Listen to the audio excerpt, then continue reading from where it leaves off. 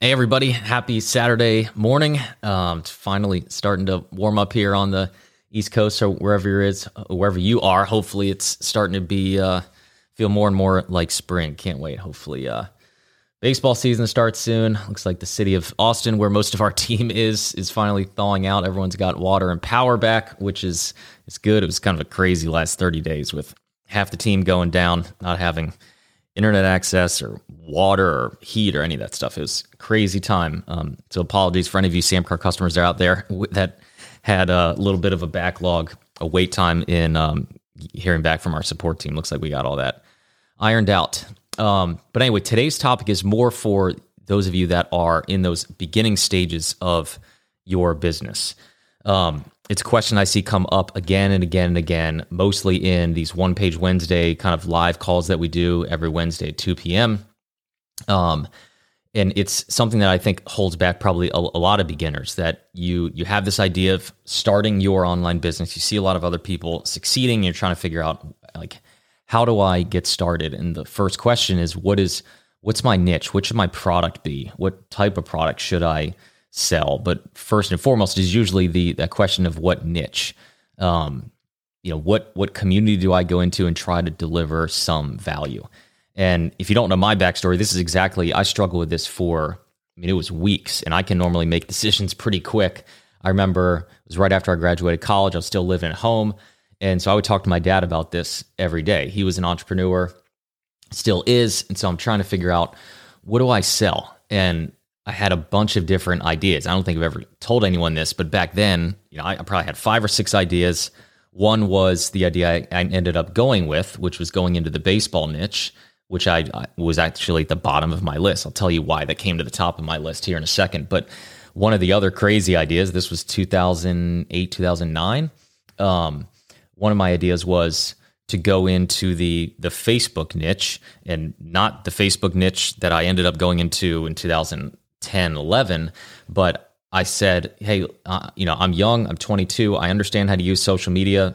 It was new at the time, so most younger kids at the time knew how to use it, but our parents didn't. I remember my mom and dad, they didn't even know how to set up their Facebook account, let alone use it or find their friends.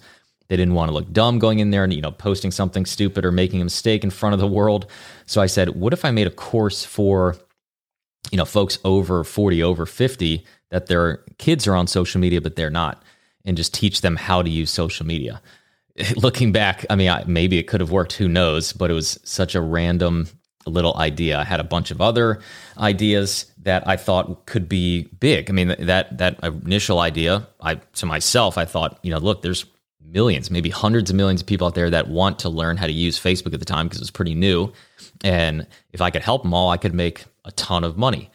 And the other idea was the passion niche idea of going into baseball. And baseball was a passion of mine. I was really good at it. Was not a pro. I didn't even make it to the minor league, so it wasn't even a semi-pro, but I was really good in college, and I knew how to teach. I really studied the game, so I knew I had a lot of expertise in that area, but I didn't think there was any money there. I was thinking, how much can I actually sell an online course or an ebook or some sort of piece of content? How much is a parent going to be willing to spend to teach their son or daughter to be better at the sport of baseball? And that really held me back for a while, was the concept of thinking that it wouldn't make a lot of money. And number one, I was wrong. My assumption was completely wrong. And I think that's advice, tip number one is always check your assumptions. Always ask yourself, what if this assumption is wrong? If this is actually I've heard Tony Robbins use this concept a lot. I actually have it on my dream board that I look at every morning. I don't know if I've told you guys that story either, but I have a kind of a PDF. It's like a keynote file of things I look at every single morning. And one of the things that I look at, I'm actually pulling up that slide right now, is just this rule of always checking your assumptions. That and here, I just pulled it up. So at the top of the slide, it says, what problem am I facing? So I look at this every single day. And obviously problems change every single day. This could be personal problems. It could be professional. It could be whatever. And the 4 questions that I ask is, if I'm facing a problem, number one, is it true? Do I know that this problem is real? So back then, I should have asked myself, is it true that there's no money in baseball? I mean, is it really true? Question number 2 is, do I have 100% of the information I need to determine whether it's true? Do I really have 100% of the information that I need to decide, with 100% confidence that there is no money or no legitimate money to be made in this niche idea that I have? And usually the answer is no, because we hardly ever have 100% of the information. And then follow-up question number 3 is, if those thoughts didn't exist, here's how I would feel. Fill in the blank. So if I'm going through this exercise, I'd say, is it really true that there's no money to be made in this niche? Do I really have 100% of the information that I need outside of my own assumptions to determine that this is true or false? Usually the answer is no. So then you ask yourself, if those thoughts didn't exist, if I didn't believe that there was no money to be made in the baseball niche back in 2008, 2009, here's how I would feel. Well, I'd feel energized. I'd feel hopeful, optimistic. That's how I would feel. And then question number 4 is the kicker. Now, what would I go do? What would you go do if that problem, those feelings, those thoughts didn't exist? If they possibly could be, not what your assumptions are, what would you go do? Well, I would have gone and started that baseball niche because I was passionate about it. I loved it.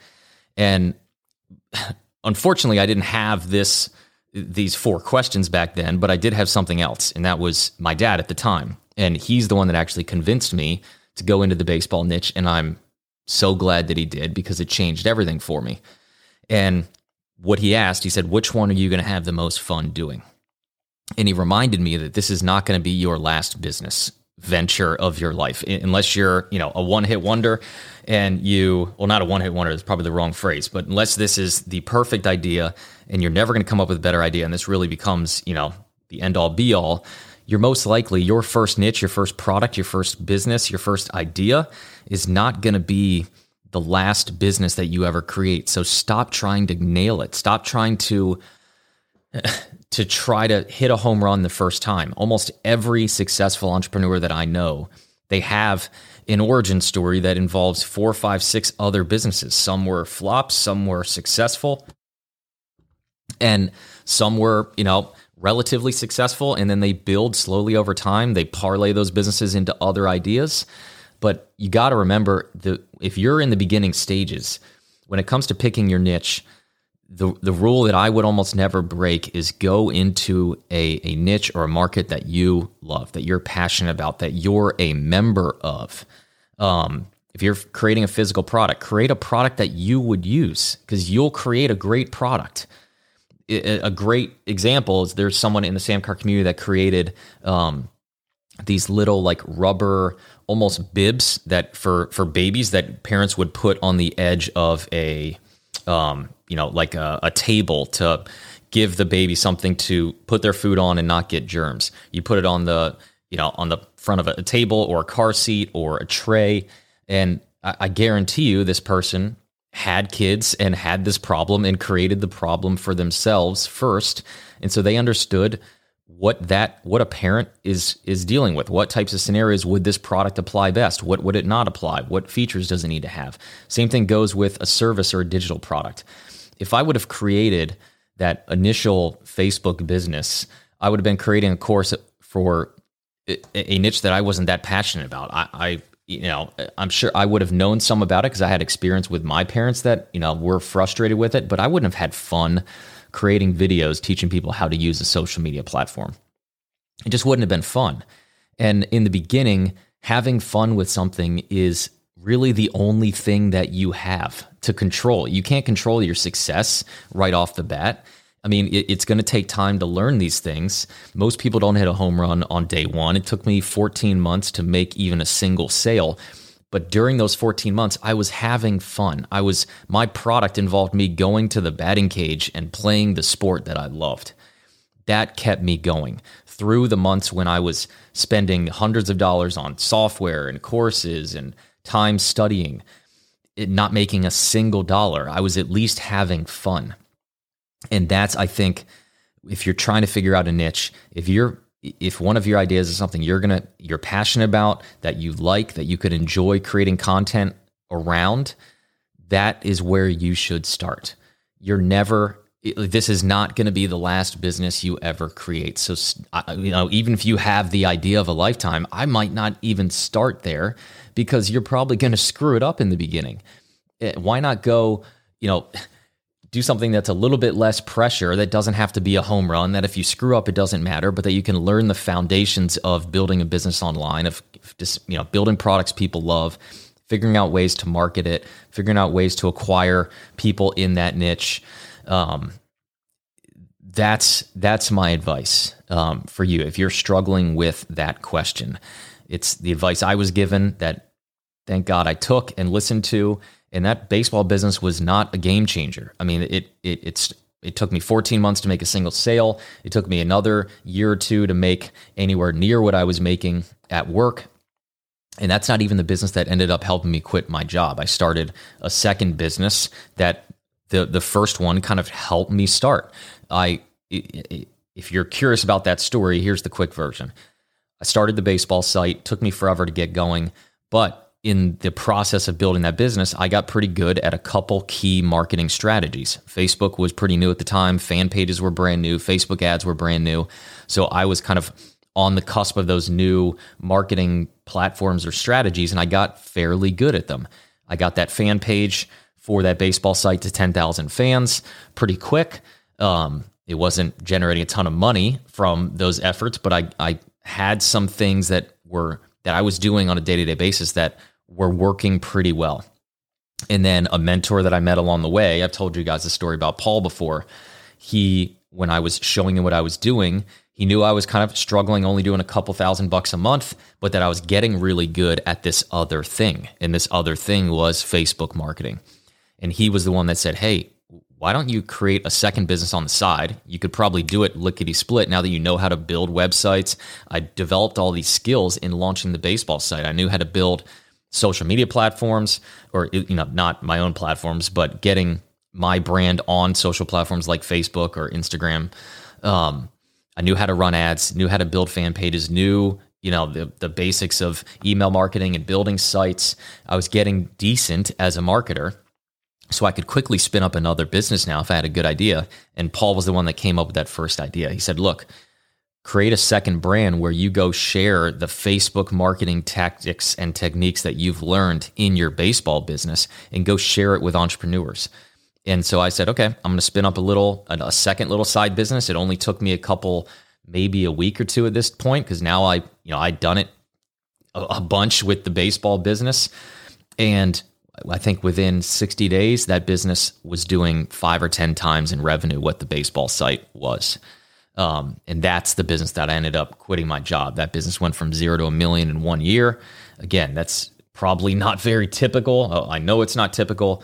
So obviously I'm not promising it's going to happen that way for you, but hopefully you're seeing the concept that in the beginning I was struggling, but I was doing something I was passionate about. I was having fun, and that was keeping me going through the crappy months. And then the skills that I developed allowed me to go do something else and do it quicker and get results quick. And then that was the second business is the one that really hit. And so that's my advice for the day is if you're struggling with what niche to go after, stick with something that you're passionate about. It will, while you're struggling, at least you will love what you're doing and you'll love who you're helping. You'll love the products you're making. It will be energizing. And then once sales start rolling in, then you have a dream job. Then you have a job that is both making money and it's in a niche that you love.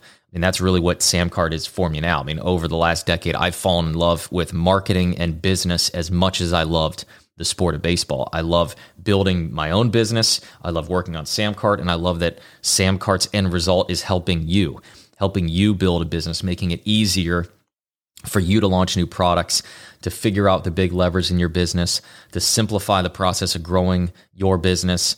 So my favorite metric these days is how much revenue has gone through our platform, and we're about to cross $2 billion. The average customer on Samcart now does between 5 and 10K a month. And if you do the math on a lot of our competitors out there, we blow them out of the water. And I think that's because Samcart is, it attracts some pretty big brands because of what we built, and we've kept it easy enough for a beginner to go on, jump on the platform and spin up a simple page that is really all you need in those early days. That first, 6, 12, 18 months is really all you need, is the concept of a sales page or a product page that you can convey the benefits of your product and convince somebody to buy. And that's the number one skill you need to learn if you're in that beginner stage. Is after you figure out your product and your niche, you need to learn how to sell it. Good products do not sell themselves. They just don't. Very rarely do they. Very rarely does the best product win. Usually the best marketer wins. As unfortunate as that is, I mean, that's why a lot of us buy products and then are unsatisfied with them, because we were oversold. The person selling us was a better marketer than they were a product creator. And unfortunately, that happens a lot, but it proves the point that just because you have a better product or you go into a better niche doesn't mean you're going to win. You need the second skill, the second obstacle you're going to have to overcome is, after deciding, what niche and what product to create, is I need to learn the skill, develop the skill of selling this product, of explaining to people why they need it, why they should buy, all the things that we teach inside the one-page masterclass, that we go into, on Instagram and our YouTube channel, and everything that we talk about out in the world is around that subject, trying to help you develop the skill of convincing people to buy your product. And it is a skill. It's an art and a science kind of blended into one. There are, I don't need to go into detail and do that in another episode, but you guys get the point. But anyway, that's the tip for today. Hope you all are having had a great week, have a great weekend, and hopefully enjoy the nice weather. If you're somewhere like Maryland, DC, and it's finally turned into springtime, it's a fun time of the year. So that's it for today, and I'll talk to you all soon. If you found this podcast helpful, you're going to love the free resources page we just launched for you. I've gathered up all our top trainings, formulas, templates, and scripts for building a massive business online, and I put them all into a secret page just for our podcast listeners, so that you can have easy access to all of them for free. To get everything, just open up your web browser and go to samcart.com/gift. That's samcart.com/gift.